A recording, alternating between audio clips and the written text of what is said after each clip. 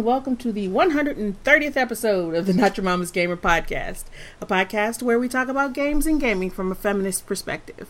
My name is Samantha Blackman, and I'm an associate professor here at Purdue University in wonderful West Lafayette, Indiana, where I talk about, read about, write about, dream about, amongst other things, video games.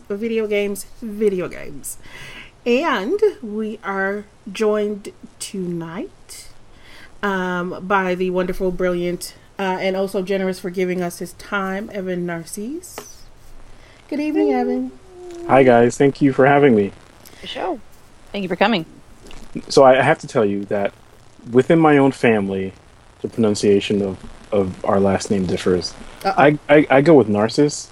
Other people say Narcisse. Like, I don't really care that much, but people like to be sticklers. If you are amongst them, feel free, but it's fine. I answer to both. All. No, I'm a stickler for the way my name is pronounced. So from now on, you will always, forevermore in my heart, be Evan Narcisse. Oh, it's nice to know I made it into your heart. I get that a lot too. About half the people I know call me Alicia, and the other half call me Alicia. I don't care about that, but if somebody mispronounces my last name, I get super irate. How do you pronounce your first name? My first name? Yeah. My mama calls me Alicia. I figured that one's the one that counts. Okay, and your last name? My last name is Carabinus. Carabinus, okay. Got it. Firm on the last name. So you heard that Holly Hunter come through right then, didn't you? When she was like, "My mama called me Alicia." Yeah. I did. Anyway, continue. Do the thing. So, as usual, we'll jump in and we'll do the usual: what you're playing, what you're reading, what you're drinking. And because we try to be polite around here as much as possible, at least we try to start out that way. We'll start with you, Evan, and ask you, what have you been playing lately? What have I been playing lately? So, you guys may know that I'm no longer at Kotaku. It was a totally amicable parting. So I'm not playing games as much as I used to. I'm playing them for fun and not for work, which is great. Yeah. I'm starting to enjoy them again. The last major game I played, the last newish game I played was Uncharted 4. I finished that a couple of weeks ago, and I wrote something about that. But the thing I've been playing steadily, like almost every other night for fun, has been Tekken Tag Tournament 2, which came out on the PS3 about 4 or 5 years ago. I don't remember, but I'm a huge Tekken fan. Like, with fighting games, I wrote something ages ago where I said, like, allegiance to a fighting game is like allegiance to a political party. Like, once you've got yourself all caught up in the rhetoric of the game design, the moves, the characters, the lore.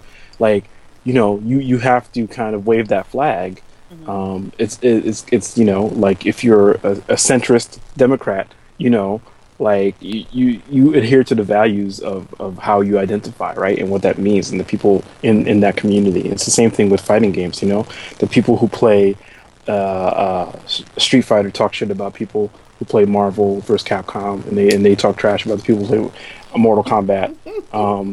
And Tekken's my game. It just has been since like college, and I'll mess with Mortal Kombat a little bit too, but what I've been playing mostly of late has been Tekken Tag Tournament 2, which is really interesting because it's kind of it's not quite dead, but it's like it's got a community still playing it. I play it in Ghost mode, which is where you can play against the avatars of other players that have their moves algorithmically recorded and then represented. So you're not playing against them in real time. So I still feel like I'm fighting other people, but just not in real time. So I don't have to worry about the stress that comes with that, or the trash talk, or the strangers. Yeah. I'm playing them kind of at their mechanized best, hopefully. Mm-hmm. But it had a really great character customization. So part of the reason I keep playing is to see like the crazy, like mixed up designs that people made with the various customization options they unlocked. So it's really, really fun. And there's a new Tekken coming later this year, and I hope that has the same kind of customization, because it's a fun thing to do when they give you a lot of cool options. So that's what I've been playing, Tekken Tag Tournament 2. Cool. I just want to say that I completely agree with your grand unified theory of fighting games. And I never thought about it that way, but now that you've mentioned it, I'm thinking about all the people I know who play fighting games, and I definitely see those lines. Yeah. And the worst thing about it, maybe the best, is that you are so dedicated to your game that, yeah, like you said, you'll play other games. Like, I'll play Marvel vs. Capcom sometimes, but, like, you will also forgive your game Yeah. severe transgressions for a while until lines get crossed. Because, like, my game was Soul Calibur for a long time. And then, like, as the titties got bigger and bigger and bigger, eventually I was like, okay, I'm just going to have to give it up. I can't ignore this anymore. Yeah. Yeah, you're like, okay, they're now so big that it's my entire screen. I think I'm going to have to call it. But and, like, Taki is supposed to be a ninja because she's into any kind of tight spaces. like, are those balloons? Like, what's happening? I don't know. So yeah, it took a long time though, longer than it should have. And I think you hit on the reason. And I feel kind of ashamed. No, I mean, look. It's like I emerged from an addiction. But you know, like, this is the thing about video games, right? Like, in order to embrace the things you like about them, you're gonna have to, you know, contend with the things you don't, and that happens more and more as the medium continues to grow. So, and you know, right now we're in a cultural moment where some people don't even want those conversations to happen, while others think they're vital for the continued existence of the medium. So yeah. Hashtag Vigigames. All right, Alicia, what you playing, darling? I don't want to say. Uh-oh. Wow. You got to. I know. I know. I'll do the good ones, and then I'll offer up the confession. So after the E3 announcements, of course, I had to go back and play some State of Decay, because, you know, it is my ultimate forever game. And I did some of that. And we went to a conference last month, and I finally started playing Hearthstone. I've avoided Hearthstone for so long, but two of my friends that I was at the conference with were playing Hearthstone constantly. Yeah. So after like 2 days of that, you can't avoid it anymore. So you're like, all right, I'm going to sit down and play Hearthstone. So that's been a really awful obsession for the last month. But here's the bad thing. Here's the worst thing. I was in a class with Sam. And for the last week of the class, she made us play World of Warcraft. And I haven't played World of Warcraft since 2010. And I have a legendary hate for World of Warcraft. I do not like World of Warcraft, but I had to re-up my subscription for class, and so I don't want to waste it, so I've been playing World of Warcraft, but I'm angry every time I log in. Ouch. That hurts. I really enjoy making money. That's fun. I like to go out and kill a bunch of stuff and sell things. It's fun. But I don't like every other person in my realm. Game. So if you're out there and you're listening, I'm sorry if I just insulted you, but I probably dislike you if you're playing World of Warcraft. So you were never like a day in day out player for World of Warcraft. I played it for a little while with friends, and I was a hater the whole time. I played Final Fantasy 11 way back in the day. That was my interesting MMO. And so when World of Warcraft came along, I thought it was super ugly. Right. And then by the time I got to it, they had started dumbing it down, and then I was just angry all the time. And now I log in, and everything's really dumbed down and super easy, and I can, like, stroll in naked to places and just solo stuff. I'm like, what the fuck is this? And then the worst thing is that they have this automatic guild invite thing now, and people will send me random guild invites the minute I log in, and they're so full of grammatical errors, and I'm like, A, I don't know you, so I don't want to join your guild. B, you don't know how to use a comma, so why would I want to talk to you in text for hours? I have a lot of feelings. So when you were playing Final Fantasy XI, which platform were you playing it on? I played on PC. Okay. I had it also on PS2, but I mean, it was so much better, you know, on PC because you could macro. And they ended support on PS2 relatively early. Yeah. I think the PC version just ended, right? Like maybe like this year. I remember seeing some news about that. I could be wrong, but yeah. And you're not messing with Final Fantasy 14 at all. No, I thought about it several times, and then I thought, why would I do that to myself? I'm in a PhD program, and I have children, and I probably need to eat. Yeah. All very important things. Mm-hmm. I'm not allowed to flunk out of my PhD program either because Sam's, my person. She knows where I live. Nice. Yep. All right, Sam, it's your turn. All right, so what have I been playing? Okay, so I have a monkey on my back, and it's a little bit like Stardew Valley. So I've been playing a whole lot of Stardew Valley, always. And it's horrible because I'll sit and I say, you know what? I'm just going to run in and, play a couple of days in Stardew Valley, plant some stuff, do a little dungeon crawling, and pop back out, 15 minutes, half an hour tops. 4 or 5 hours later, I'm done for the evening. That's why I don't like those job games, where like you have shit you have to do because you could never just play for a little bit because there's always more stuff to do. You can't. And it's even worse for me because most games I don't play until after my daughter goes to bed. So it's not even like I'm playing in the middle of the day and I'm just using up my day. Right. It's like I'm playing at night, which means I don't get any sleep. Excuse me. And then to make it worse, I started. Okay, so when Diablo 3 came out, when it first came out, I played it on PC for a while, and it was just like I was like, you know what, this is not a PC game for me because I'm not going to invest in a 30-inch monitor to play Diablo. So it was just, I was like, I need to see more, and I need to see, and I need to be able to see detail more. So I played it for a while, but I didn't really get into it.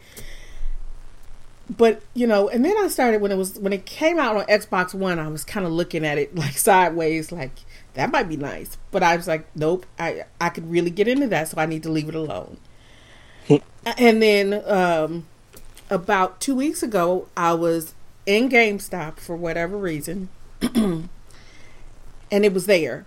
And I was looking at it, and I was like, oh, well, you know what? I had like a 20% off coupon in my little GameStop app, and I was like, you know what, I'm gonna go ahead and buy this. That was the stupidest thing I have ever done. I have seen the sun rise probably 3 days a week since I bought that game. Which game is this again? Diablo 3. Oh yeah, no, I know. A bunch of my former coworkers at Kotaku were like, yeah, it will get its hooks in you bad. Yeah. And it's horrible. Literally, I will be sitting there playing, and it will seem like I've only been playing for like an hour or so. And then I'll start hearing birds tweeting outside and shit, and I'll turn around and the sun will be coming up, and I'm like, wait a minute, what just happened? That's rough. Sam, you need to have a personalized sign in GameStop when you walk in that says poor impulse control.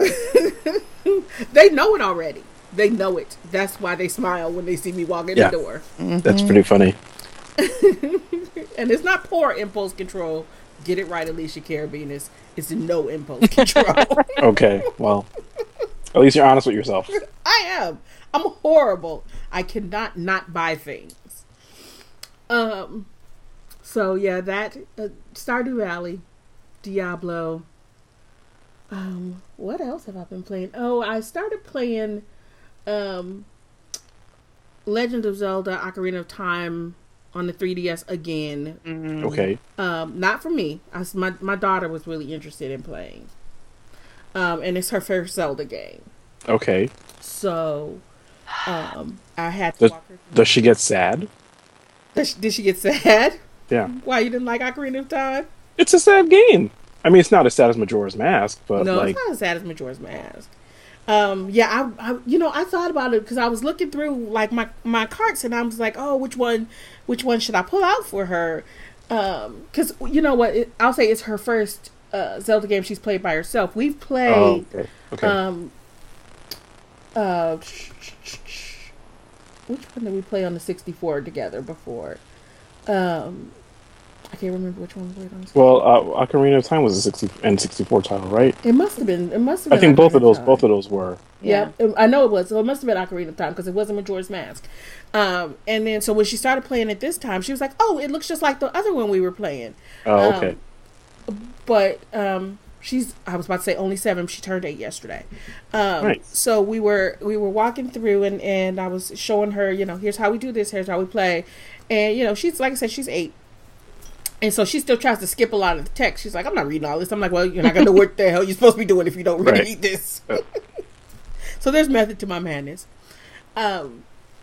So I've been playing a little bit of that with her as she started to walk through because I want, it was like, if you're going to get hooked on stuff, you might as well get hooked on good stuff. I'm making my son play the original Zelda first. Oof. I know. Yeah, yeah. I mean, I hope he doesn't have, like, frustration tolerance issues because... That's why we play together, and then it's okay. Oh, fair enough. So my daughter is too young still to she's 5. She's turning 6 and at the end of the year she'll be 6. She's just starting to learn how to read confidently, so like over the years doing what I've done, I always got the question like, when should I start like letting my kid play video games? Like when they can read confidently, when they can read and they can figure out words without asking you every other one is when you should start letting them play. Because if you're translating for them, then it's not going to be that much fun for them or you. So she's got a little while to go yet. There's a few like app style games on the phone or iPad I let her play, but nothing that's like really built out intricately from a game design perspective. Yeah. I think the first game like that required a good amount of reading that my son played, and my son and Sam's daughter go to school together, was Costume Quest. Oh, neat! Yeah, and he was because he was still just like struggling with reading, but he really wanted to play it, so he was trying to figure everything out on his own. It was so cute. So we got him. Sam, what the hell is the name of the game where you draw stuff? Scribblenauts. Yes, that one. Oh yeah, yeah. And my husband made him a book with like a guide, like here's different items, and he drew all these little pictures. That's so very he knew what to do, and then he could take some of that text back with him when he was playing. Costume Quest. It was really nice. My husband's great. I'm a big fan. Costume Quest is a fun game, but the text moves so fast. Yeah, it does. Yeah. I mean, it's hard for me sometimes because I'm like, oh, what did I say? I just missed that whole screen. Yeah, because my daughter was because like Costume Quest 2 was free with Xbox Gold this month, and she's like, oh, Costume Quest 2, I want to play this. And the text was moving so fast, and she's like, I was like, nope, we're gonna wait on that a little bit because that text is still moving super fast, and there's no way to slow it down. Yeah. So just like the thing with Minecraft Story Mode, it being really, really fast, like you don't have a lot of time to make the decisions. Yeah. They were kind of frustrated. That's a Telltale game though. That's how they do it. Yeah, but for Minecraft Story Mode, you would think they would have slowed it down. I think all of the kids have enjoyed watching videos of people playing that more than they've actually enjoyed playing it. Right. Yes. For that reason. Oh my god, because I've seen Stampy Cat play that whole damn game. Can we not ever talk about Stampy Cat? Oh. Yeah, see, Evan, you don't have to put up with that yet. No, not yet. I'm trying to stave it off. Like, I do let her watch a little bit of YouTube, but like, nothing that's personality driven or celebrity driven. Her time will come. Yeah, I know. Just trying to deal with it graciously. Might as well practice now because you ain't gonna feel that way later. Nice. I'm sure Stampy Cat is a wonderful man. Anyway. Okay, so that's what we're playing. Oh, and we have to back up because I was so excited to get started talking that we forgot to do like real introductions. Yeah, I didn't want to say anything, but you sure did. I catch myself. I really do. And I'm horrible for doing it. I was so excited to get started talking. Damn it. So I said who I was. Evan, can you tell us who you are? Yeah. Now you told us about your family and your life and everything. Yeah. My name is Evan Narcisse. Yeah. Let's do that over. My name is Evan Narcisse. I'm a pop culture critic, writer, journalist. I have been writing about video games, comics, movies, a little bit of music for about 15 years, maybe longer. And I currently work at IO9, which is a nerd culture site as part of the Gawker Media group. Before that, I worked at Kotaku, which is a video game site, also within Gawker. I worked at Kotaku for 4.5 years. and I've been at IO9 for about a month and a half now. And it's great. I love what I do. I love being able to do it. I call myself a professional nerd, and I hope that the emphasis is on the professional as much as it is as on the nerd. And that's who I am. Yay. Alicia? Carabinus? I'm a big fan of IO9. That's who I am. Right. We appreciate that. Thank you. Well, I mean, now the quality may have gone down. I don't know. Oh, I'm just kidding. Nice. I can't just let you be happy. It wouldn't be me. I'm Alicia. I'm the resident hater of Not Your Mama's Gamer. I'm a PhD student at Purdue, and I've missed like a month of podcasts. What's that about? I know. I'm sorry. I'm sure they weren't nearly as good without me. Maybe they were better, but that's okay. Go ahead. And I'm actually right now listing things on the auction house in World of Warcraft. I hate myself. We'll have to do an intervention. I hate soon. myself so much. The subscription runs out July 2nd. Counting the days. All right. So now that we've gone completely out of order, let's try to jump back in and say. I can start with what we're drinking. Is that what we're doing next? We can do what you're drinking next. Wait.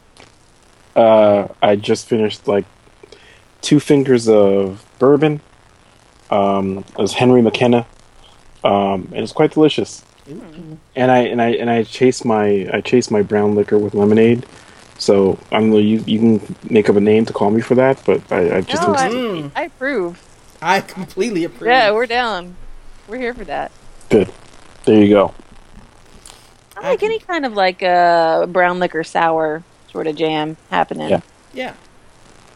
Sometimes I like it mixed together in a cocktail, but sometimes I just like to chase it with some lemonade or something. I don't know that I've ever done that, but I'm going to change that perhaps today. Now that you've mentioned it. Or remember the old before they bottled it. It was before they bottled it when you could still like get one like mixed at a bar. The old Lynchburg lemonades that were made with Jack Daniels. Yes. Those were wonderful. I have had many nights where I've had 3 or 4 too many of those. Nice. And, yeah. So I can definitely feel you on brown liquor lemonade. So. Good. It's a movement. It is a movement. We should bring that back. We should bring it back because they kind of ruined it when they bottled it and people were drinking that garbage. We should bring it back. People drink a lot of garbage. Mm-hmm. Sometimes it's okay. Sometimes it's Sam. I mean...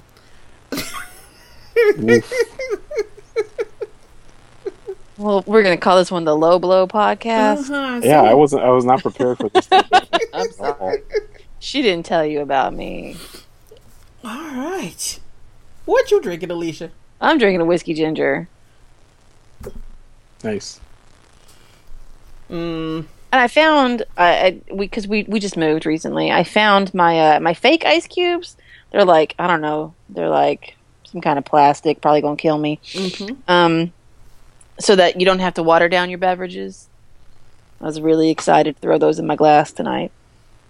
But it still keeps it cold. Yeah, I've heard of those. Yeah. I've never tried them. Yeah, they're awesome. I probably will get the cancer, but it might be worth it. Might be. Well, I guess it's my turn. Mm-hmm. I was good. Okay, so here's the thing. I was going to go to the pack store to get some alcohol. I was actually looking for a pineapple cider is what I was looking for. I love pineapple ciders. Because, I actually didn't have to, wasn't going to have to hire a babysitter to go to the liquor store. Since my mother is in town. And I completely spaced it and forgot to go on the way home. So I am actually drinking what I had at home. And I figured I was going to be up because I got to get up in the morning. So I am drinking a Vandermill cider again. I know. That's okay. I know it's horrible. I'm drinking a Vanderbilt totally roasted cider. It sounds fancy. They're so good. Vanderbilt is I'm a Michigander. I'm a native Michigander. It is a cider a cider mill in Michigan, and they brew hard ciders, and the totally roasted. If you like ciders at all, it is a dry cider, but the totally roasted is made with cinnamon, pecan, and vanilla. Oof. Yeah. And if you like apple ciders, I have probably had a fair share of ciders over the years. And this is the best cider I've ever put in my mouth. I prefer the Blue Gold myself. No. That's the blueberry apple one. This one is good. With the cinnamon, the pecan, and the vanilla is like the best cider I've ever put in my mouth, and I would drink this all day long if you let me. Their ciders are really good. We drink a lot of cider around here. Yeah, we do. It sounds like it. Yeah. We're like cider experts at this point, but you know what? I'm okay with it. If you got to be an expert in something, might as well be something delicious. And I'm saying that's pretty. It's pretty weird to be drinking cider still at this time of the year, because I drink a lot of vodka in the summertime. At least she'll tell you. It's like she'll come to my house and be like the middle of the day, and she's like, I'm like, thirsty? She's like, yeah, and I pull out vodka, and it's like, here, that's some vodka. But and to talk about lemonades, I'm a big fan of the Sneaky, which is a drink that I first had in a restaurant called George's Juke Joint in Atlanta. It is sweet tea flavored vodka and lemonade. Whoa! And yeah, I think I've had that too. It's pretty amazing. It's called it Sneaky because it will sneak up on you because you don't taste the alcohol. I made fun of her for a long time until she made me one, and then I didn't make fun of her anymore. Yeah, nice. She learned you. She did. Sometimes she does that. Yeah, so ciders and vodkas I'm a big fan of. I'm a huge fan of sour mash whiskeys too, so those are all good things for me. So your brown liquor and lemonade was right up my alley. Now I want a cider. Damn it. I thought this was a video game podcast. All right, should we talk about video games? Yes, let's talk about some video games. Talk about a lot of things. We have debated starting a beer podcast. Is what we debated doing. Well, we only want to do it if we have sponsorship. If we get beer. So, I thought in my one of my more lucid moments that it would be a wonderful idea to have Evan come on and talk to us about racing games, because there's, I don't know what they out there tearing up, racing games, because sounds like you're saying racing games. Racing games, yes. No, not racing games. Go start not with games Forza. where he drives cars very fast. Yes, yeah. See, that's the Detroit girl in me that makes me talk really, really, really quickly. Okay, I will slow it down to talk about race in games. Because, it's a subject that is near and dear to our hearts. Well, because I make everybody think about it. It's like, hey, you think about this. And so I completely spaced on what I was just going to say. I sense some cutting in the future. Yeah. So I thought it would be a really good idea for us to get together and talk about racing games. So Evan has joined us and has kindly agreed to have this conversation with us. And I'm really excited to have this conversation tonight, which is probably why I skipped introductions. So one of the things that I want to talk about, and Evan, I'm going to put you on the spot because I know you probably kind of watched E3 footage. Were you at E3 saying? No, I was not. I was not. So this is the first year in many years where I did not attend or cover the show in any kind of capacity. So that was a little bit different for me. But I watched the major kind of press conferences for the first 2 days, and I still kept an eye on news and stuff via Twitter and Kotaku and talking to friends. So I have a fair sense of what was shown. But I didn't cover it in a meaningful way this year.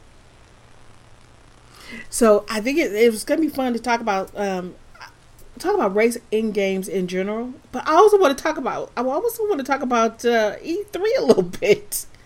Yeah, this was a weird E3. It was a real weird E3.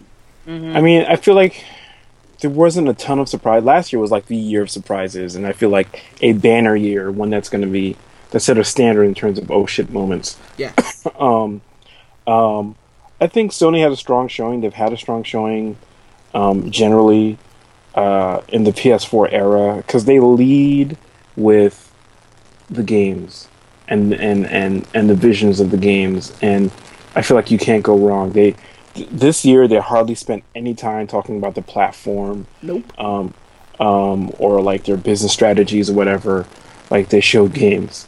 Like that last year was the same thing. They had like 2 gigantic oh shit moments with the Shenmue reveal and the Final Fantasy VII HD remake. They didn't have anything quite on that level this year, but you know, like they made vapor condense into an actual real game with The Last Guardian. They showed it again. They gave you a date. They're like, it's coming. You're gonna be able to play it after like almost 10 years in development. No yeah, so they had a strong show. Microsoft, you know, is interesting because they are in a more embattled position. They're putting out new hardware to kind of catch up. I think the Xbox Slim was announced. The Xbox One Slim was announced. Yeah. And I think that's going to be at a lower price point. So that's usually in a console cycles have been anywhere from like 5 to 7 years. So this is them kind of like doing a refresh along the lines of what we see with Apple, right? Like where you put out, you refresh your hardware in a quicker iteration, while also at the same time talking about a newer, more powerful version of their machine that's coming out probably in the next 2-3 years. Mind you, Sony also has the PS4 Neo, which is coming out probably in the same time frame. It's going to be, you know, improved hardware, better processing, shinier, faster, etc., etc. But they didn't talk about it. Microsoft did because it probably kind of feels like they have to if they want to achieve some kind of parity from a hardware perspective. But the more interesting thing that Microsoft is starting to talk about is you're starting to see them merging platforms, right? There's a lot of games that you buy on one platform, buy on the Xbox, you'll be able to get the PC version for free. So, but that's not exciting, you know? That's not a game. That's not like an experience I want to jump into. And I think part of the problem with Microsoft and the Xbox is their first party catalog is getting long in the tooth, and it's not super exciting. The Halos are not as exciting as they used to be. The same thing with the Gears of War. Yeah. I mean, I can't even think of any other first party franchises from Microsoft that are like, you know, can move the needle in any significant way. Crackdown they talked about and showed a little bit last year, but Crackdown was always like a B-level kind of franchise for me anyway. Like it's not something like I need to count my pennies and save up to get an Xbox for the next Crackdown. Like it's never been on that level for me. So it's interesting. And you know, Nintendo, they said earlier in the year they're only going to be showing Zelda at E3, and they showed a little bit of the new Pokemon games that are coming out, and mostly Zelda. And the Zelda game looks beautiful, but the problem is the Wii U is on its last legs and severely underperformed. And all the Nintendo faithful are waiting for the next console, the NX, and they didn't talk about that this year. So Nintendo's very much in a holding pattern where they need to count on their faithful to and the Zelda game to get them over the hump. You know, like this is the first time in 2 console generations where I have not owned a Nintendo console. I never got a Wii U. I don't regret the decision, even though I know there's lots of good games on it. But it never moved me. The software catalog for this particular console has never moved me enough to like decide, okay, I need to plunk down my money and get it. So you know, they have a long road ahead of them. I mean, some of the stuff I'm starting to see, which is not, you know, well sourced enough or vetted enough for me to put much stock into, but some people are saying, you know, they're going to try and make a move back to the casual gaming audience that they nurtured and kind of reap the benefits of with the Wii, and they're going to try and get some of those people back with the NX. We'll see, but that we're talking about, like, you know, 6, 7 years gone at this point. Like a lot of those people have moved on. The grandmas and the grandpas are like, they ain't trying to buy an NX at like $400 or $500, whatever it's going to release at. Like they're you know, I think you've lost them. So the big question is whether you can pull that gambit off again for Nintendo. We'll see. It's going to be interesting. I mean, I did buy a Wii U, and I have to say that I don't know why, because it really didn't get much play at all for me until Splatoon came out. Yeah. And I played a lot of Splatoon, and I played that mostly with my daughter, and I don't think I would have bought a Wii U had it not been for her. But then she kind of quickly, because kids age quickly, got to the point that she aged out of it, kind of, to be perfectly honest. It's like, she's like, I'm ready for these other consoles. I want these bigger games, because she's really interested in JRPGs. Okay. Yeah, so it was kind of like she just kind of aged out of the Wii U really quickly, and it's like, I want to play other games. Bigger games that, bigger, open world kind of games that you can't play on a Wii U. Yeah. Yeah, I mean, it's not like the hardware can't support it, just the companies weren't developing for that platform. Like, third-party developer support for the Wii U dropped off, like, ridiculously quickly. It was, like, shocking how fast it was. Mm-hmm. Like, I feel like after that first year, companies like Activision and EA and Ubisoft were hardly making Wii U games anymore. No.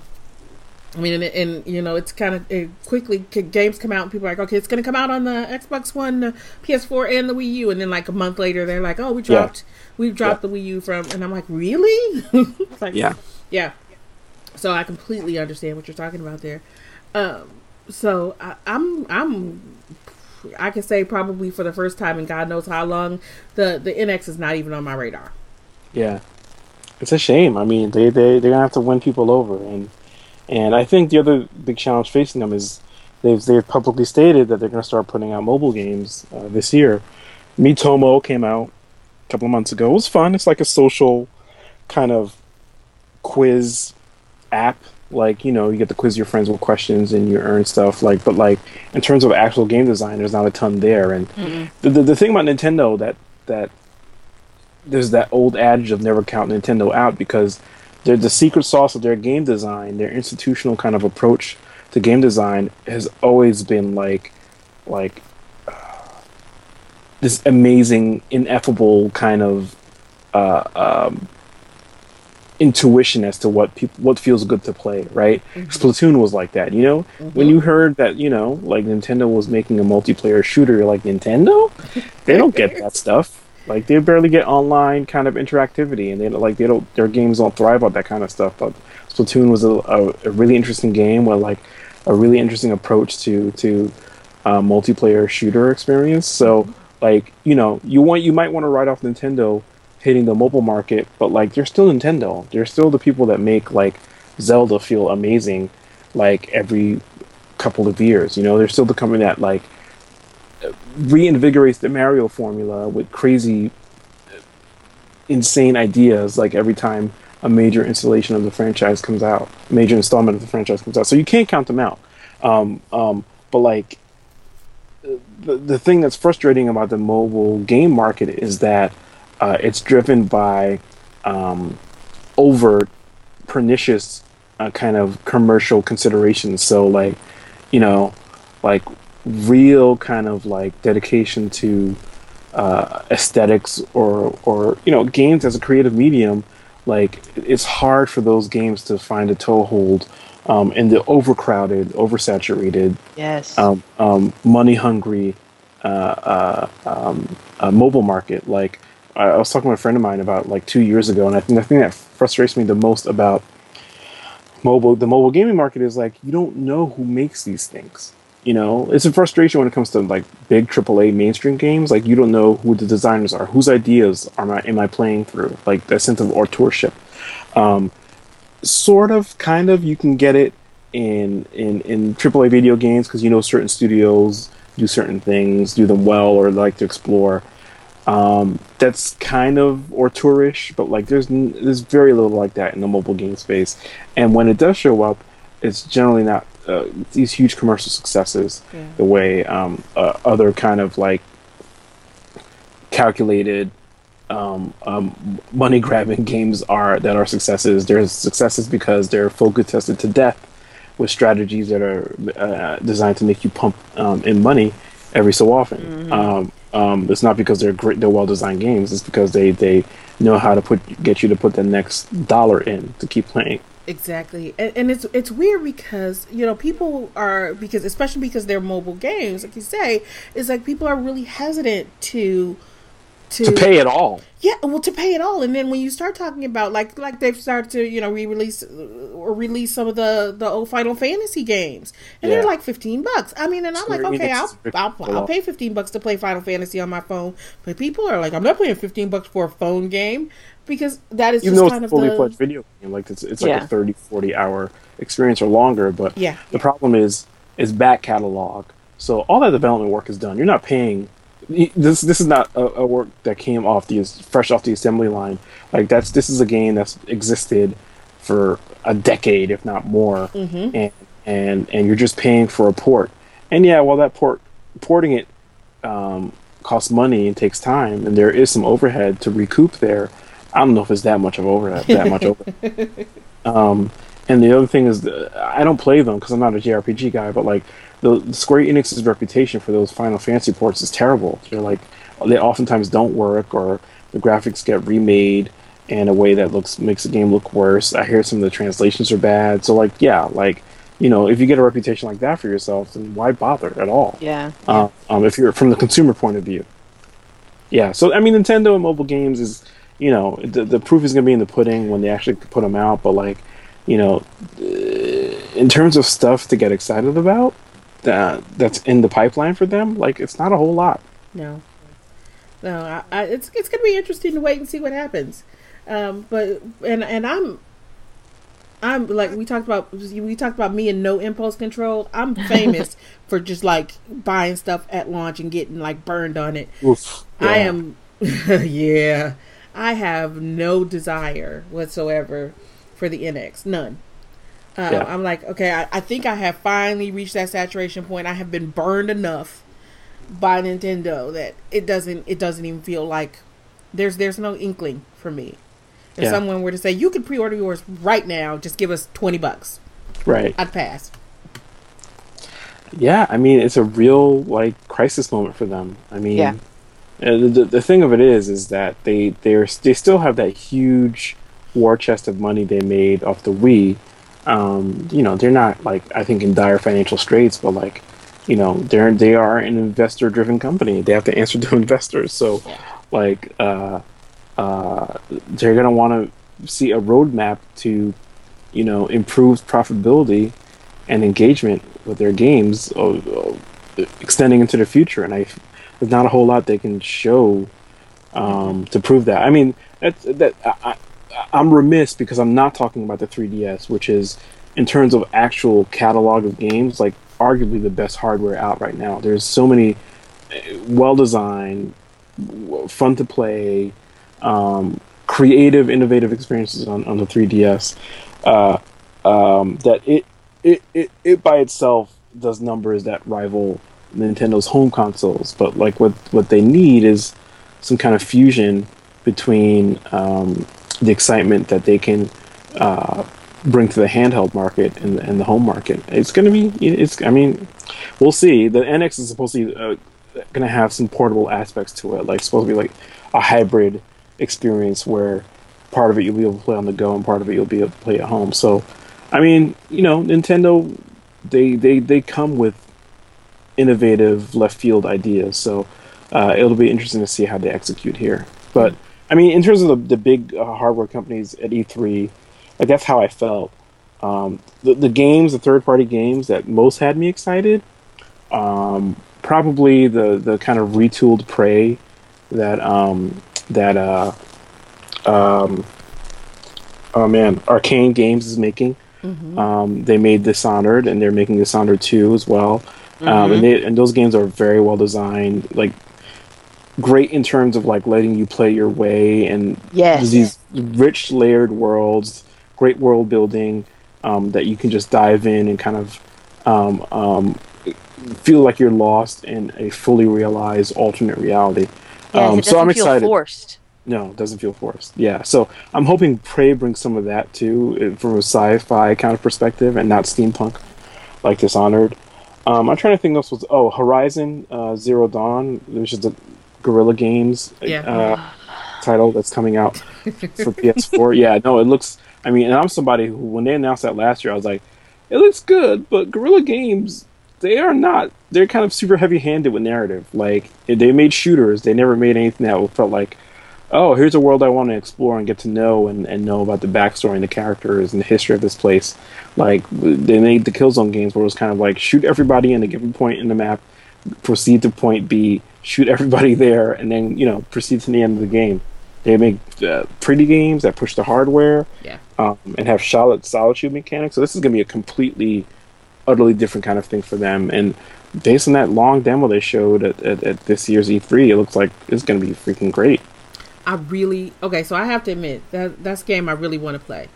And it was pretty interesting because last year when they first showed it, when they first started showing the game last year, everybody was kind of a little hesitant, maybe a little tentative, like, oh, but you got the main character who's looking like she's sporting some dreads, and that's pretty interesting. Yeah. And I wasn't at E3, but I asked people specifically who were there and had gotten the chance to play the demo. I'm like, so her hair looked a little softer now, like it might be loose and braided. I was like, so are they listening? And the people that I talked to that actually played the demo said that it appears that they've changed her hair. Interesting. It looks the same to me in screenshot comparisons, but we'll see. You hate everything. I don't, but I wanted to I'm not willing to give ground where ground is not deserved. I wanted to be what I wanted to be so that I can not have to be angry. So I've written about hair in video games, as I think you both know. Yes. And on that note, like I'm super excited for Mafia 3. Like, to the point where like I have to check myself and be like, okay, Evan, this is not going to be like an artsy indie kind of like deep exploration of race in video games. This is going to be, still a story-driven shooter. Like, so don't expect like, the equivalent of like Daughters of the Dust or something like that in video games. But it looks like they're going for it. Some of the stuff I'm reading is that they are really trying to systematically implement, from a game design perspective, like what it feels to live in a kind of racially divided, intense urban environment. Yeah. And that is like a holy grail for somebody like me who's been like a black critic writing about video games and pop culture for as long as I have. It's like we've barely scratched the surface on the possibility space there. So the fact that they're going to try and go for it is super interesting to me. And I tweeted this a little while ago, how this is a year, 2016 is going to be a year where we have 2 video games, 3 if you count Battlefield 1, with black male leads. 2 of them which are explicitly invoking like the black experience, like as part of the ethos in their game. Yes. I already have some nagging suspicions about Watch Dogs 2 and what they're how they're gonna do it, but I'm reserving judgment until the game comes out. But until the game comes out, I can only but say so much. But like, it looks like they're going for a very slick, maybe too slick, like hipster hacker, Bay Area, Silicon Valley thing, which is a little facile, like we were to have like Mr. Robot on TV. Like, it all depends on the story they tell and how they portray the main character and his people, like his crew. Yeah. I think I already have a sense of what the successes are going to be for Mafia 3. I don't have that same sense for Watch Dogs in terms of like a kind of cultural touchstones that they're like implementing. Like, you know, I'm not talking about game design. I'm talking about okay, you want to be about some black stuff, then here's what I can see you're trying to do, and here's what I can see you're kind of trying to do. It's going to be interesting. I kind of kick myself. I'm like, I'm gonna have to find about. I mean, the people at Kotaku. I'm still friends with my colleagues there, and I think I have kind of an open invitation to write about games if I still want to. And I feel like there's no way I'm not going to be writing about those games. Yeah. But you know, I mean, for all the anticipation I have, like we're still like, you know, video games have a long way to go. No kidding. Yes. But you know what? I have to tell you, I cannot not be excited about Mafia 3. Yeah. Because I want so much from that game. At this point, seriously, to talk about a black lead, period, male or female, in a game. When I see that game, it's like, no, it can't be anything except what I want it to be, because it's just fucking time. I mean, yeah. I mean, I feel on that. Like when I wrote The Natural, like it kind of felt like an apotheosis of everything I've been feeling for like being a fan, being a critic, you know, like it wrapped up all these arguments I've been making for years, some new thoughts. Like the one thing I still hold out for is like, you know, what I want is like a black indie movement, right? I want a black independent game developer movement like that echoes the black arts movement of the 60s and 70s, right? Like I want like an Amiri Baraka for video games, right? Like I want like a kind of unapologetic for us by us a video game document, right? Like but at the same time, knowing how the video game industry works from like a recruiting and mentoring perspective, like the inroads are just so hard. Like they're so hard. Yeah. And you know, I've been doing this for a long time, and I can probably count on my hands the amount of black people that have been in decision-making power of a video game. There's a guy, I want to say his name is either Rich Taylor or Rich Brown, I think, at EA, and I think he was the project lead on Dead Space 2, which was great, but again, was not a game that was explicitly about race. And even like the Ubisoft game, Assassin's Creed games that I like for daring to go there, Assassin's Creed Liberation and Assassin's Creed Freedom Cry, I'm pretty sure the development leads were definitely not black. No. And I think I don't even know about like anybody in like the design or other kind of creative departments were black. And again, you don't need to be a black person to make a game about black people.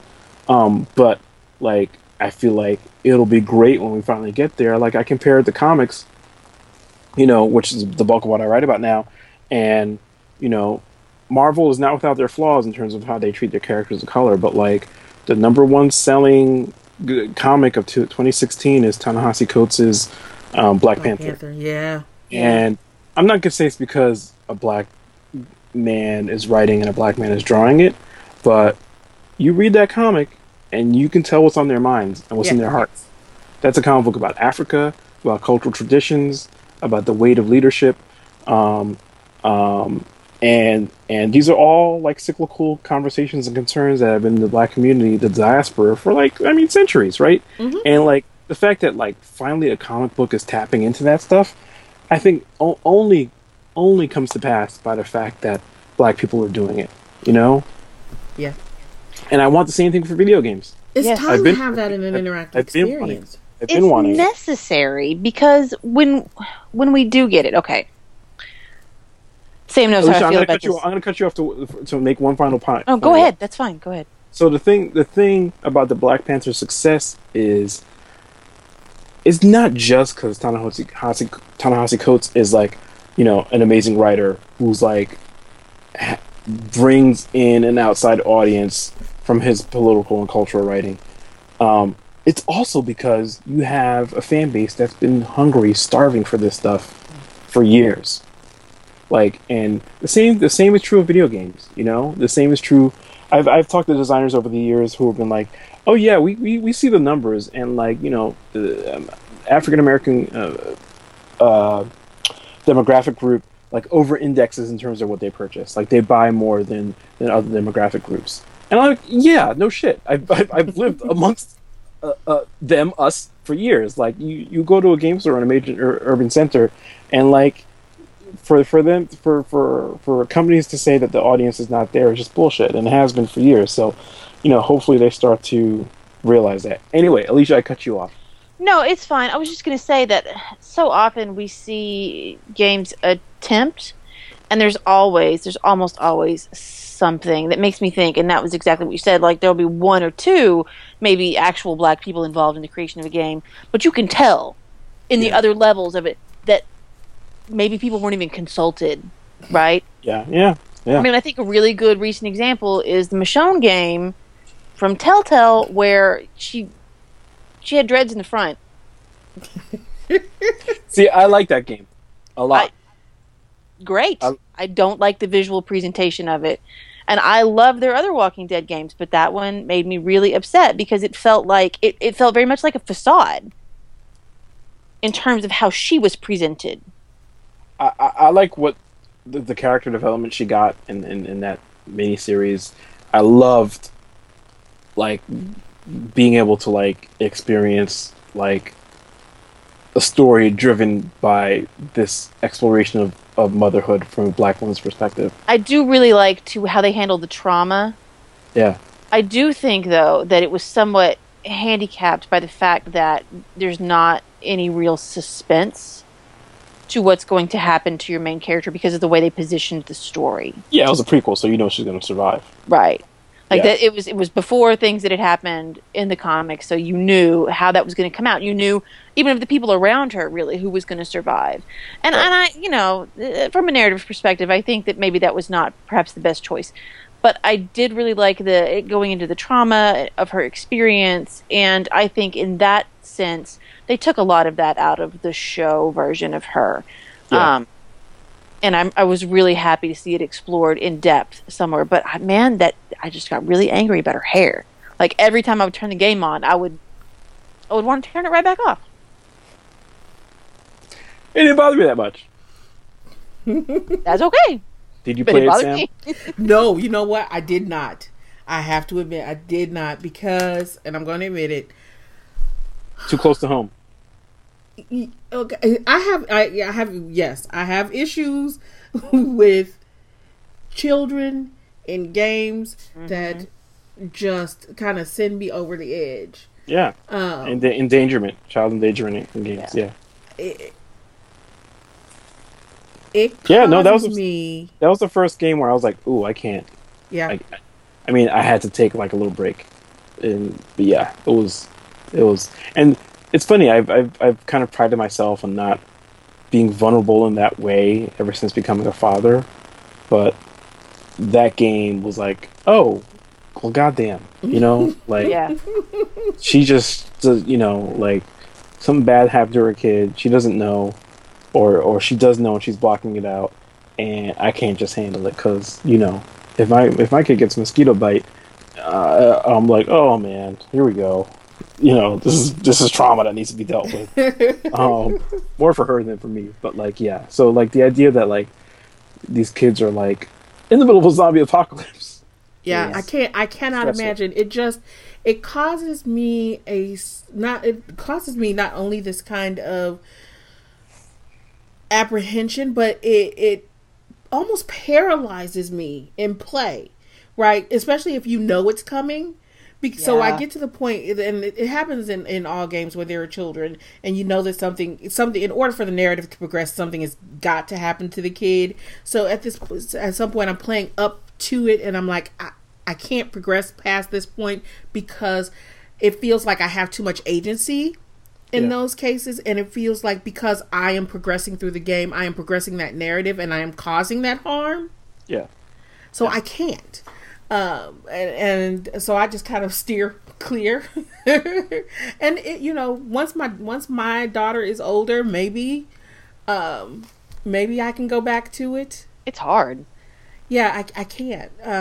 So when this game came out, and I was like, oh, nope. That's a big old bucket of nope for me. I can't do that one. I have a lot of those same issues. We've talked about this before, but Michonne is my favorite character in the franchise, so I was willing to like fight through it. But I think that's also part of why I got my back up about some of the ways that they were presenting her. I was like, this is not Michonne. But yeah, it's really difficult when children are used in that way as like emotional fodder in games. Like Jason in Heavy Rain, right? It's a shallow kind of narrative manipulation. Yes. And you're like, okay, but this kid was never really a character, you know. It's effective, like, you know, probably like 75% of the time, but like even when it is effective, you know that your strings are being pulled, right? Yes. And that's like just because it's effective doesn't mean it's well done. Right. Or there's a sliding scale, right? Because it's a very easy trope to invoke. Yeah. But you know, like we're talking about Michonne, and the thing for me is that when you think about the landscape and the horizon of games yet to come, like she's kind of it when it comes to black women. Oh, like, yeah, no. We've talked about this a lot. Nobody's coming down the pike. Like, no. It was great. Like 2 years ago when Remember Me came out, which was the game that had its flaws, but like, you know, a black woman. And again, she was a model. Her narrative wasn't something that was like primarily built to tap into the black experience. But like, I think I wrote about this too. Like, there are some illusions there that were really effective. That like, okay, if you wanna, you know, do some extra interpretive work in your head and build a head canon around this character in this game, like, yeah, you know, there's some stuff there that could be really interesting. And you know, since Aveline in Assassin's Creed Liberation, like those two are the only major black women playable lead characters in a game that I can remember in recent memory. There was a great black woman character in Uncharted 4, but she was an antagonist. You're not playing as her. Yeah. And she was voiced by a white woman, which I have some issue with. You and me both. Yeah, I mean, I've talked about it. I'm sure you guys have too. But it's like, okay, it feels like a half measure, you know. Yeah. She's a great character, well written, well performed. It's not like the performance was terrible, but like somebody else could have done a good performance too. It feels like the same kind of bone that they throw out when they make somebody like really ambiguously brown. Right. Or like, you know, oh, we're gonna make him so that I guess you could claim him if you want to, but we still want him to be white enough so that it's okay. Right. You know, and it's bullshit. So that people don't pull a Watch Dogs 2 and get all bent out of shape because all of a sudden, you know, the protagonist they wanted is not the protagonist they've gotten. I mean, you know, I just feel like if you, on one hand, you can say that, oh, we're committed to diversifying our characters and look, but it's like, okay, that's great, but I think the more pressing issue is the behind the scenes talent, you know, so that eventually, you know, some game designer, some voice actor, some concept artist will have the necessary experience and tools and mentorship to go off on his own and execute his own vision, you know? Like, it's not unheard of that that kind of stuff happens. But if you don't have entree or access to the industry and professional development, it's not going to happen. And that's frustrating. So, yeah. But, you know, black women in video games continues to be like this magical unicorn kind of strata that appears way too infrequently. And, you know, like, it's pop culture problem. But, again, I just don't think, you know, the bean counters, people in creative decision-making positions, like, get the thirst and the hunger that's out there for these kind of characters to simply exist. That's the thing that, you know, I've been doing this for so long, and it's like, we're still just talking like brass tacks 101 foundation level shit, you know? Like, let's create a critical mass of characters so that step one, we're here. Step two, let's create some variation, right? Like, here's how this character is different from that character, or this experience is different from that experience. And, step three and beyond is like, okay, where are the intra-conflicts? Where are the dissonances? Like, where are the, the various differentiations of texture and, like, all that stuff, like, which if you look at music, or TV, or any other medium, or literature, any other medium where, like, black people have managed to have a kind of solid base of representation and participation, like, there's all kinds of interesting, like, visions that come out as a result. I'm friends with Matt Johnson. He's a novelist. He wrote, last year he put out Loving Day. It's about a biracial man who finds out that he has a teenage daughter who never knew she was part black, so she identifies as non-black. And he's like, well, she strikes a deal with him, Dad, I need to graduate high school. I just found out you exist. You owe me because you haven't been around, and help me graduate high school. It's like, okay, if we're going to do this, you're going to go to a black school. And the book becomes this exploration of, like, how we construct our identities. It's two biracial characters, so there's variation, right? Like, there's like a whole scale of, like, okay, how do you identify? Why do you identify? And, like, that's only possible because, like, we've had 100+ years of black people writing about identity construction in literature. Yeah. Like, we don't even have the beginnings of a foundation like that in video games. And people are like, oh, it's a young medium. I'm like, it's not that young. It's not. We could have gotten there already. Yeah, absolutely. And you don't necessarily expect it to come from corporate driven entities, but the thing that makes my outlook kind of bleak is, like, the indie space doesn't seem to be nurturing that kind of possibility either. I cut you off, Sam. Go ahead. No, it's okay, because what I've been thinking a lot about lately, and to talk about where games have come from, and the fact that games are not as new a medium as people like to claim. Yeah. Right, is thinking about, like, nostalgia and what we feel when we play a lot of these games. It's like and I think about black characters. I think specifically when you start thinking about black characters and characters in games, you think about the Grand Theft Autos, right? Right. And you have those. At least I do. I have those moments when I start playing a new Grand Theft Auto, right, before the characters have kind of fully developed and kind of fully expose themselves to be as problematic as they generally tend to be. Yeah.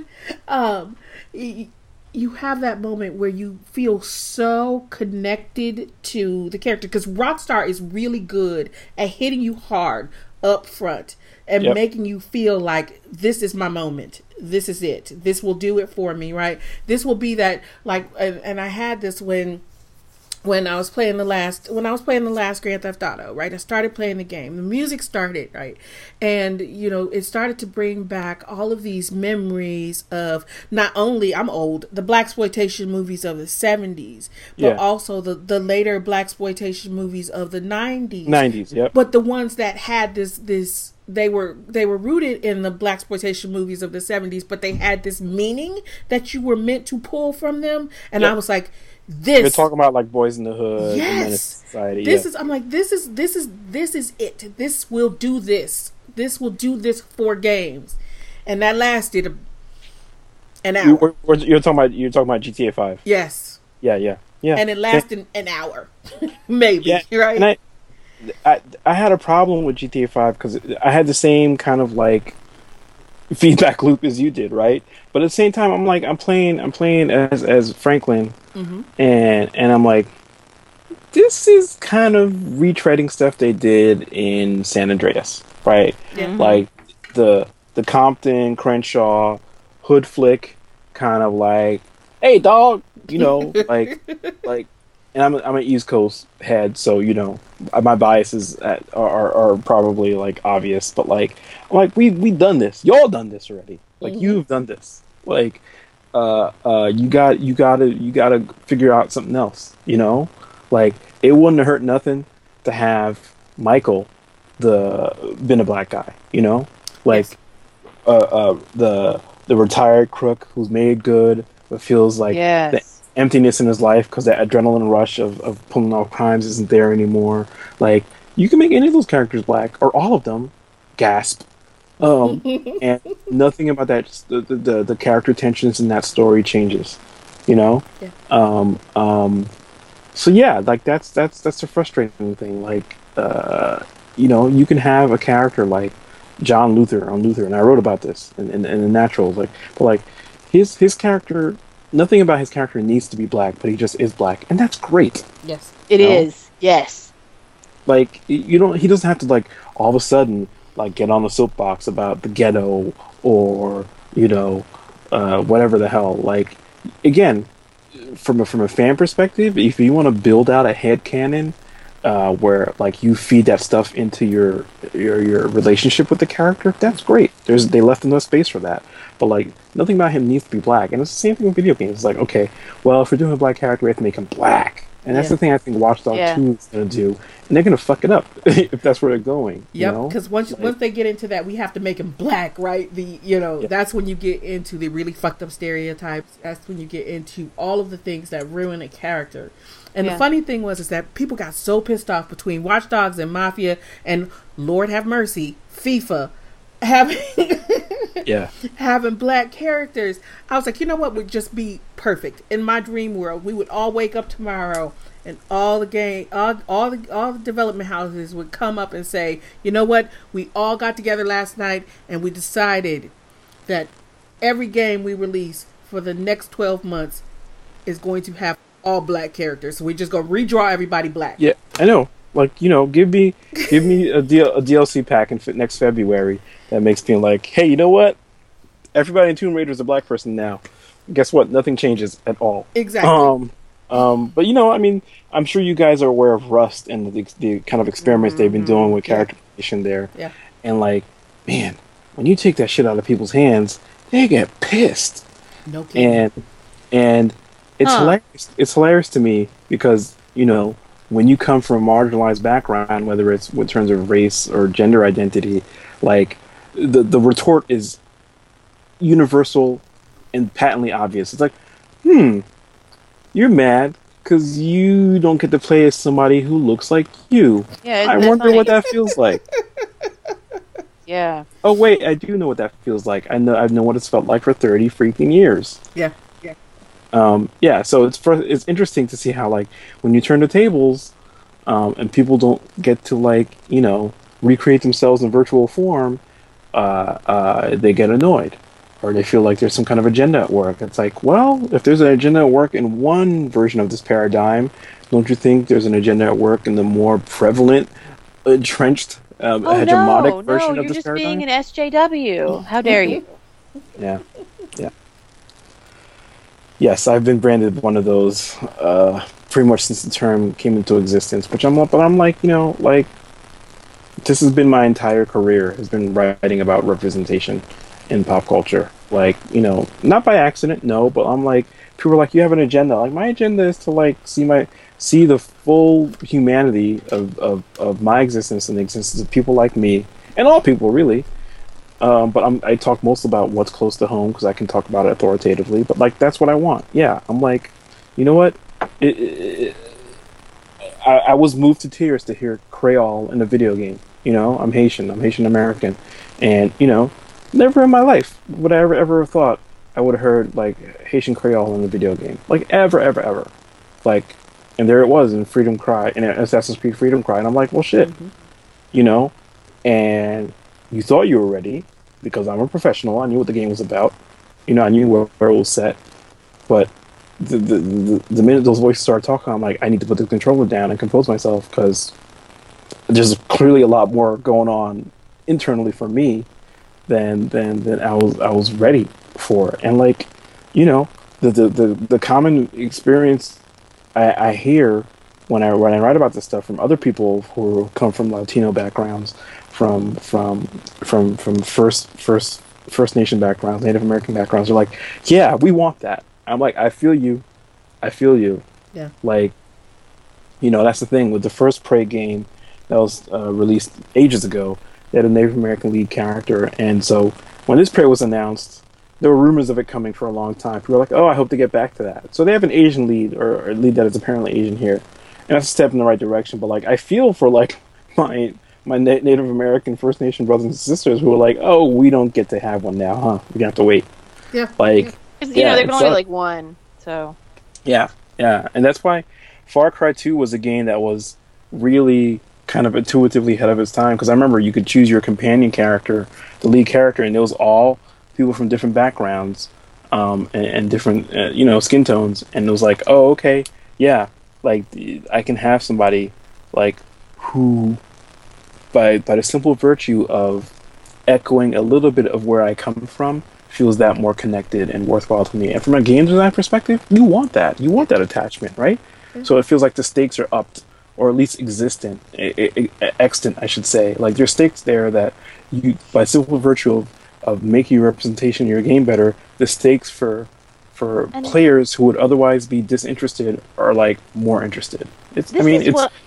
It's so simple that it continues to frustrate me that people don't get it. I'm sorry, go ahead, Ali. No, I just wanted to say it's totally correct, because there's this sense that so many of the marketing teams and whatever, they feel like they can't measure potential audience, right? Like they're not sure that the audience is really there. But there are so many studies that prove exactly what you're talking about. Like that connection is increased if you have the chance to play somebody who is similar to you that you can connect to. So the potential may not be able to be measured in a specific marketing sense, just like all the other reports, but it can be measured. Yeah. There's no reason not to diversify game leads. You know, it was really, really interesting. A couple weeks ago, we talked to Amy Fredine, who was the cultural liaison on Never Alone. Oh, wow. Yeah. Okay. Love that game. Love what they did with that game. Yes. It's amazing. I mean, so you have to go back and listen to that podcast, because this woman was amazing. When she started to talk about the rationale of the tribal organization to pursue this game, right? Because they actually went out and pursued Eline to make this game for them, not the other way around, which is kind of mind blowing. But when she started to talk about the connection, the cultural connection, to talk about the stories, to talk about the role that the elders played in the development. Okay, I'm going to admit it. I sat here and I cried like a baby. No, I mean, it's like, I interviewed those guys too, and I wrote about the game a couple of times. I reviewed it, and they're like, our culture is dying. Yes. Like it's we're gonna have artifacts, but in terms of like the population and the reach, the footprint of the culture, it's shrinking, right? Yes. And you're gonna have like a whole kind of mode of storytelling and history keeping that's gonna disappear, and you're like, we want to preserve it, and the fact that they chose a video game model to do that is amazing. Yeah. And at my most cynical, I feel like, video games don't even deserve that much benefit of the doubt, right? Like, but there they were, they gave it, and like, the game from a game design standpoint is kind of structurally kind of standard, but like the overall takeaway of that game, and like when those people start talking those folk tales and like survival methods about living in a place where like it's freaking freezing like 90% of the year, like you better believe I remember that shit. Yeah. It's like that, and again, it's like the same thing with 1979 Revolution, right? Like, have you guys played? I'm sure you know about the game, but have you played it? Yeah, I haven't played it. Like so, Naveed Ansari, I've interviewed him and talked to him a bunch of times, and he's like, look, like people don't know what went down in Iran, in the 1970s and before. Like people don't know. It's one of the most kind of misunderstood, unfairly vilified countries in the world. And while there is bad leadership, bad actors in the global stage, you need to understand where that comes from. Not to justify what the current governments and people in power are doing, but just to understand what the actual people who live inside that oppression went through and continues to go through. Like, that game had a non-demonizing portrayal of Islam in that game, which is like, are you freaking kidding me? Like, when is that? I mean, that's like a rare butterfly in a volcanic eruption that is the video game industry. Like, how that manages to get out there and flitter away. Yeah, and it's super important, like it's personal, it's documentarian, like it's an amazing work, like that really made you feel like, okay, I understand some of what went on there, and I'm interested to know more. And like a lot of video games that are set in the Middle East don't do that. No. You stomp through, you shoot your gun, like you some thinly veiled version of Al-Qaeda or ISIS or whatever terrorist organization. You kill those guys, you save the day, and the damage you wreck in the middle of the campaign doesn't get talked about or addressed. And that's completely different. Even like games like this War of Mine, which is the same deal, which is like, yeah, all the shooting's done, and this is what it's like to survive in wartime. And I feel like that's not like a racially driven kind of gameplay experience, but like it does come from an outlier vision when it comes to what we talk about the mainstream game market. Like those guys took a significant risk in terms of the gameplay goals that they went into that game with, and I think it paid off for them pretty well. But like, yeah, it's frustrating to see how conservative the kind of conventional wisdom is around a video game production is. And again, we can't expect the big corporate companies to like take risks all the time, but like there is data out there that supports them taking a risk every once in a while. And a lot more companies are doing it. They have set aside, X amount of their budget to produce kind of smaller, quote unquote, they call them indies, but they're not really, but smaller kind of artsy. They have their small art house studios in house, right, where they produce those kinds of games. EA put out Yarny, right? No, Unravel. Unravel. Everybody calls it Yarny, right? And Insomniac has that new little game that they're doing with GameStop, Song of the Deep. Right. So you have companies that are actually doing this, but like you say, because you don't have kind of a developer base of folks of color in there, they're not there to take advantage of it as well. And you look at Hollywood, like, and it's a double-edged sword, but Hollywood, the major development studios for TV, like they have like diversity kind of participation programs where like the studio will pay for a person of color to be in the writer's room.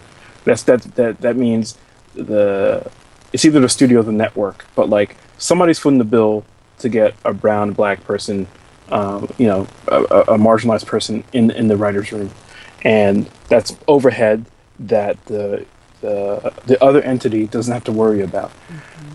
The problem is, it often gets regarded as an affirmative action placement, right? Like not a merit-based placement. Like you're here because somebody's paying for you to be here, not because you earned your spot.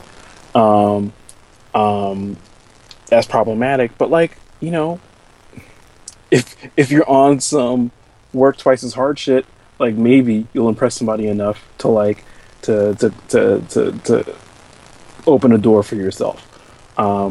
Video games don't even have that. No. And that's frustrating. I mean, it's weird because, I feel like the criticism around this kind of stuff, and I'm kind of counting myself out because I don't want to pat myself on my own back, but you've got people like Austin Walker, my boy, who was a giant bomb, who's about to start up as Vice, he's gonna move to Vice.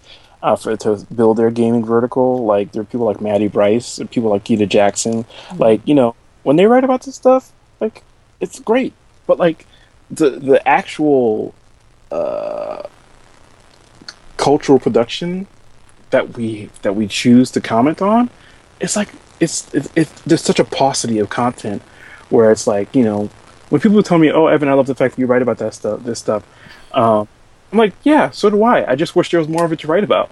Yeah. You know, like, you know, I write about comics now mostly, and I've had a busy time because, you know, Marvel Comics just killed off a major black character, and I get it from a story logic perspective, but I'm like, you're still losing a character that has 30, 40 years of history who's just gone.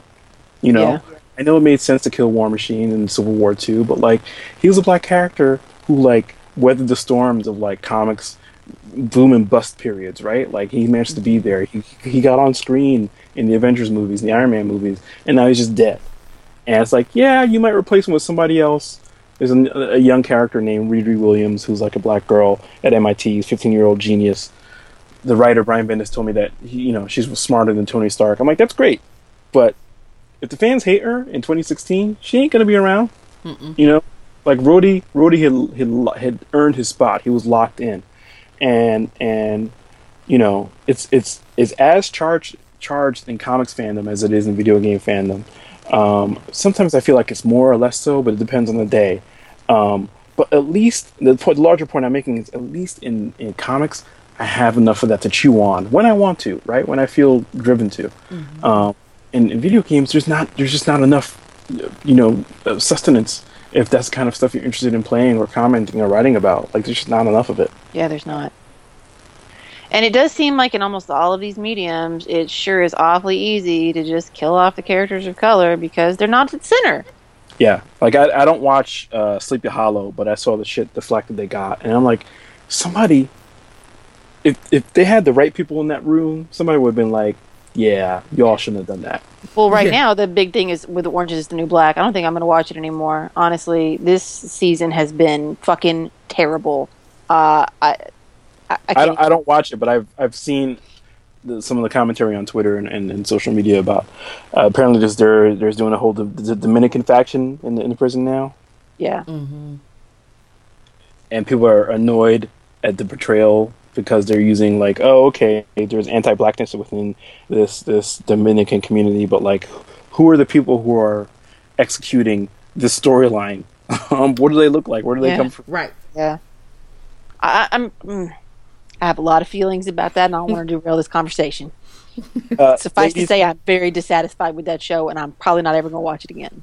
Yeah, I mean, it's weird because, like, on one hand, and this is the complicated relationship when you're like a marginalized consumer of pop culture. Like, there's a part of you that reacts like that first initial thrill. Hey, any representation, right? Like, but depending on the quality of the work, like that thrill either curdles or builds on itself. Like, I mean, I hear it all the time from like trans or queer friends of mine. They're like, "Oh, great! Here's a character that kind of invokes my experience." But then you're like, "Okay, what you've got that internal countdown clock to like the wince, right? Like, okay, when is this gonna make me embarrassed? Like, when are they gonna get something wrong? Like, and like, there's always a conversation about like, oh, okay, if you're creative, like, you want to be beholden only to your own vision and not the prevailing wisdom of what is quote unquote right or wrong with a particular kind of portrayal. I get that, I respect that, but like, if you're getting some shit wrong, you're getting it wrong. If you're pissing off a lot of people, then like you may not be on the right side of the execution that you thought you were aiming for. And like, it just only from a dialogue, an honest dialogue about like ambition, execution, disappointment, those kind of things. Like, that's the only way these mediums grow. And again, the frustration with video games right now is like there's like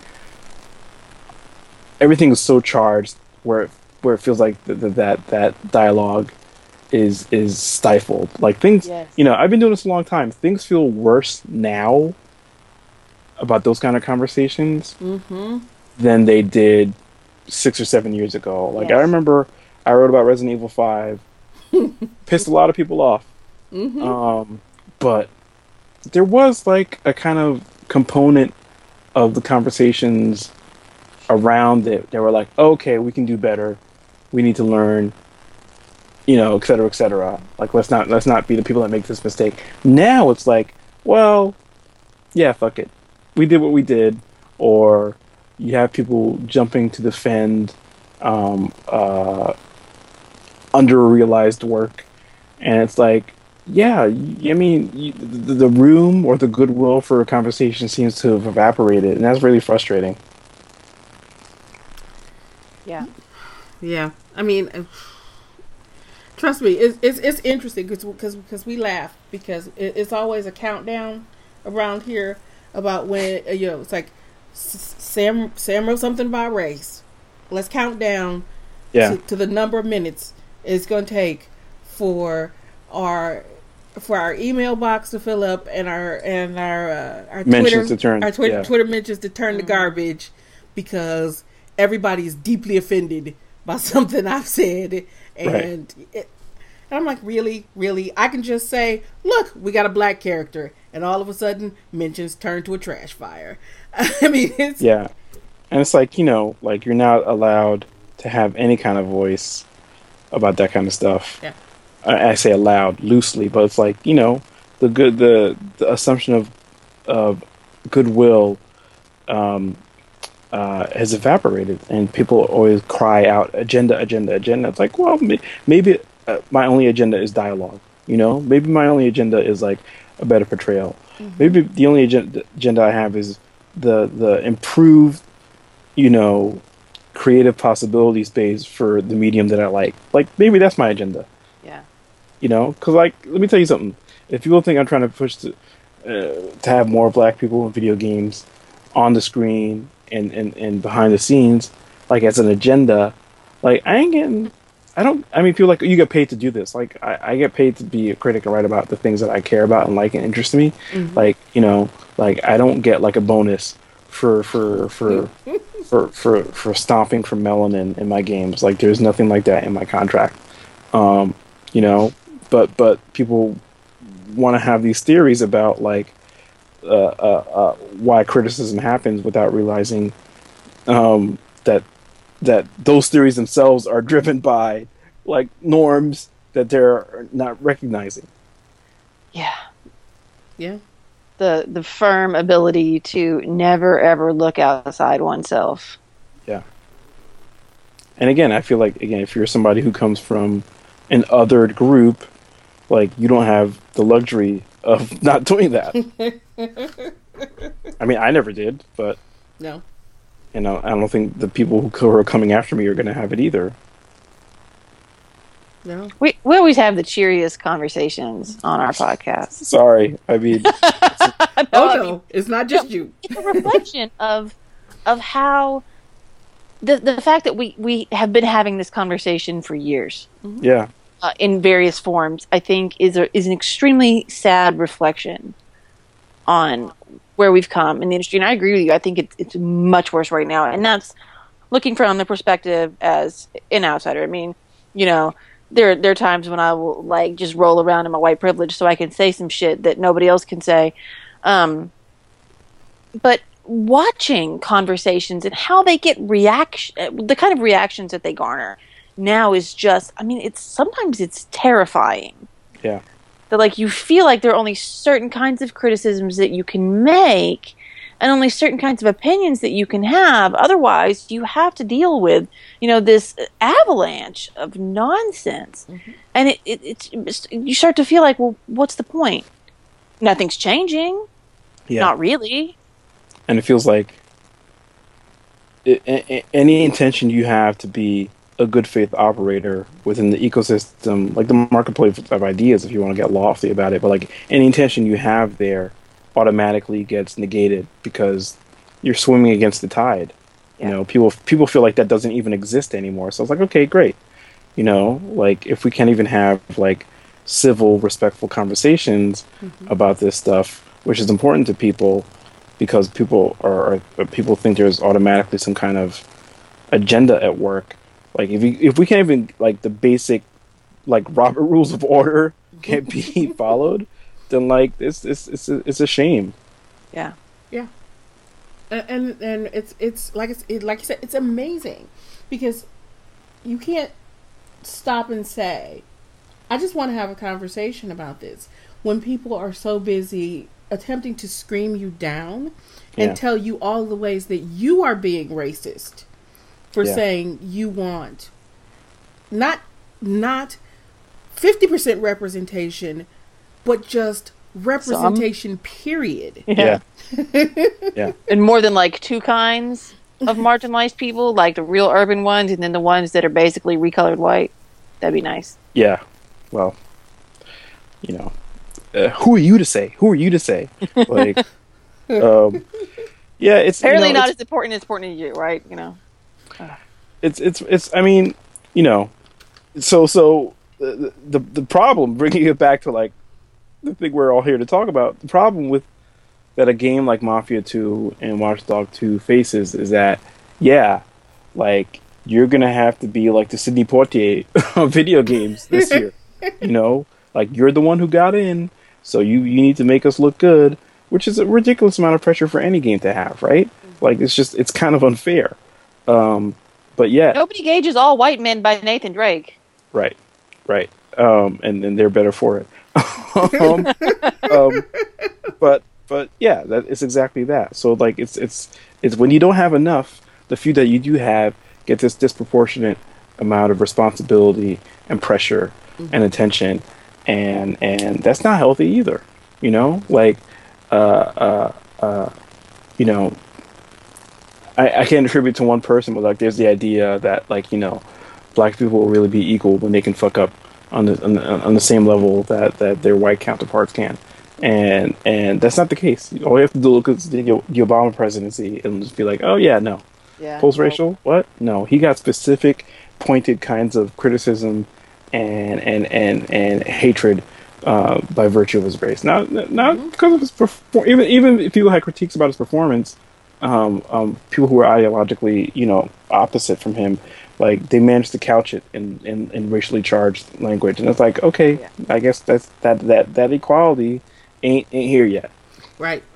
But those are the same people that say we're post-racial because we have a black president.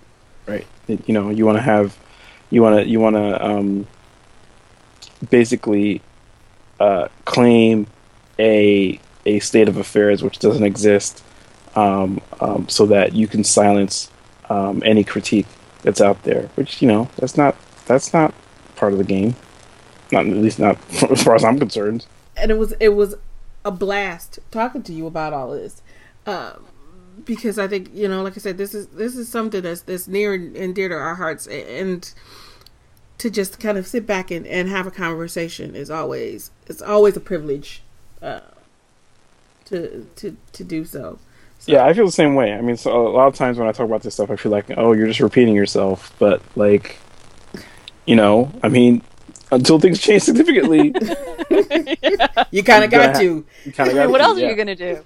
But also, like, you know, conversations like these, like, also help me, like, okay, like, the more you talk about it, the more you get better about talking about it and finding different angles and stuff like that. Which is why, you know, like, I'm not necessarily writing about video games day in, day out anymore, but I'm still going to be thinking about it and trying to talk about it. And you gotta sharpen the blade. You gotta keep the blade sharp if you want to stay in the game. And I'm going to try and do that as far as this stuff is concerned. Absolutely. So here's the deal. Evan. You got to talk to me about this one.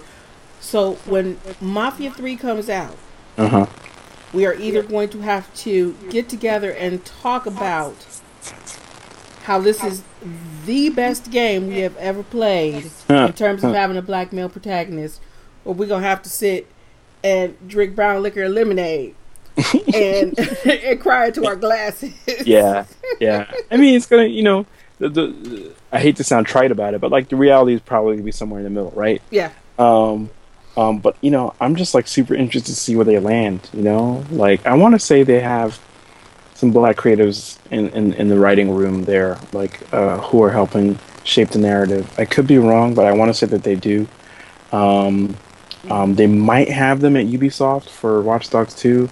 But, like, you know, already out the gate, like, the texture for Mafia 3 looks far more interesting than what they're going to want to do for Watch Dogs 2. You know, Watch Dogs might surprise me, but, like, I already know that Mafia is going to have some things that I'm interested in from an intellectual perspective. Mm-hmm.